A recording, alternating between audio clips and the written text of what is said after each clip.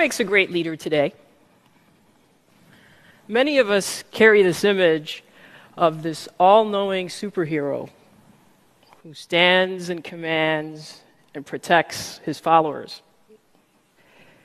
But that's kind of an image from another time. And what's also outdated are the leadership development programs that are based on success models for a world that was, not a world that is or that is coming. We conducted a study of 4,000 companies, and we asked them, let's see the effectiveness of your leadership development programs. 58% of the companies cited significant talent gaps for critical leadership roles. That means that despite corporate training programs, off-sites, assessments, coaching, all of these things, more than half of the companies had failed to grow enough great leaders. You may be asking yourself, is my company helping me to prepare to be a great 21st century leader? The odds are probably not.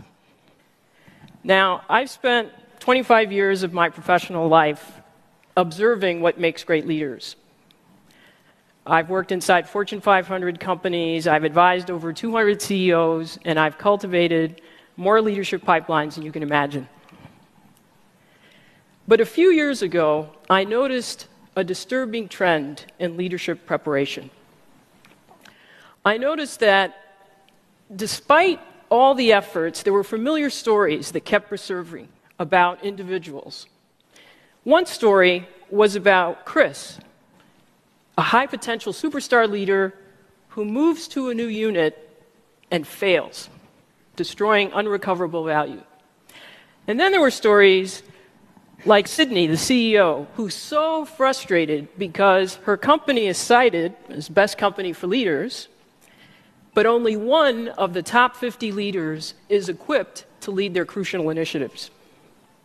And then there were stories like the senior leadership team of a once thriving business that, surprised by a market shift, finds itself having to force the company to reduce its size in half or go out of business. Now, these recurring stories cause me to ask two questions. Why are the leadership gaps widening when there's so much more investment in leadership development? And what are the great leaders doing distinctly different to thrive and grow? One of the things that I did is I was so consumed by these questions and also frustrated by those stories that I left my job so that I could study this full time. And I took a year to travel to different parts of the world to learn about effective and ineffective leadership practices in companies, countries, and nonprofit organizations. And so I did things like travel to South Africa, where I had an opportunity to understand how Nelson Mandela was ahead of his time in anticipating and navigating his political, social, and economic context.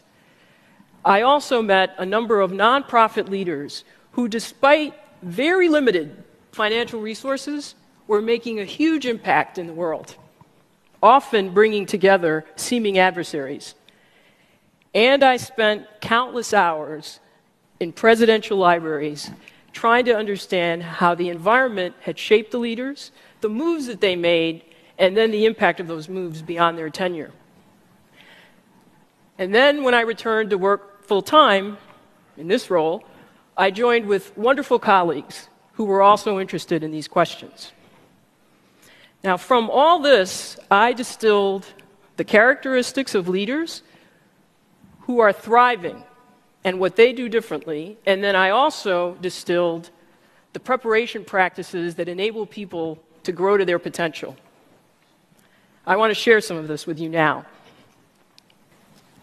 In a 21st century world, which is more global, digitally enabled and transparent, with faster speeds of information flow and innovation, and where nothing big gets done without some kind of a complex matrix, relying on traditional development practices will stunt your growth as a leader. In fact, Traditional assessments like narrow 360 surveys or outdated performance criteria will give you false positives, lulling you into thinking that you are more prepared than you really are.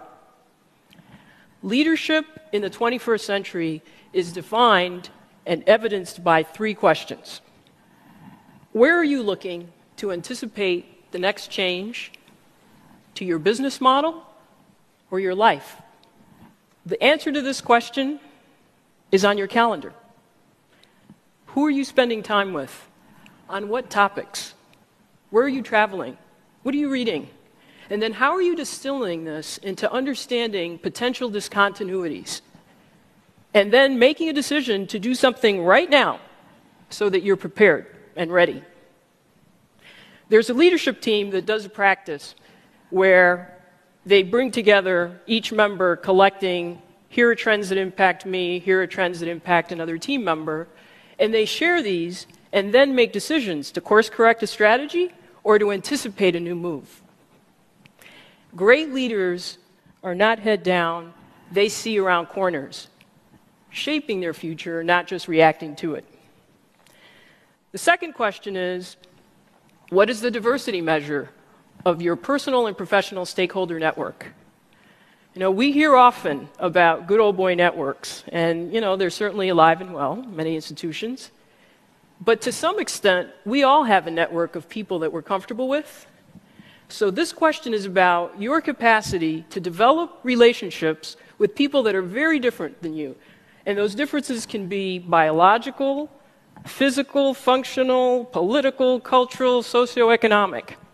And yet, despite all these differences, they connect with you and they trust you enough to cooperate with you in achieving a shared goal.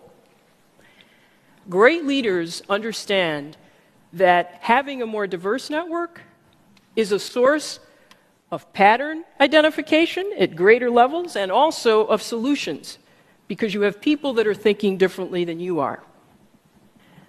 The third question, are you courageous enough to abandon a practice that has made you successful in the past? There's an expression, go along to get along. But if you follow this advice, chances are, as a leader, you're going to keep doing what's familiar and comfortable. Great leaders dare to be different. They don't just talk about risk-taking, they actually do it. And one of the leaders shared with me the fact that the most impactful development comes when you are able to build the emotional stamina to withstand people telling you that your new idea is naive or reckless or just plain stupid. Now, interestingly, the people that will join you are not in your usual suspects in your network. They're often people that think differently and therefore are willing to join you in taking a courageous leap. And it's a leap, not a step. More than traditional leadership programs, answering these 3 questions will determine your effectiveness as a 21st century leader. So what makes a great leader in the 21st century? I've met many, and they stand out. They are women and men who are preparing themselves not for the comfortable predictability of yesterday, but also for the realities of today and all of those unknown possibilities of tomorrow. Thank you.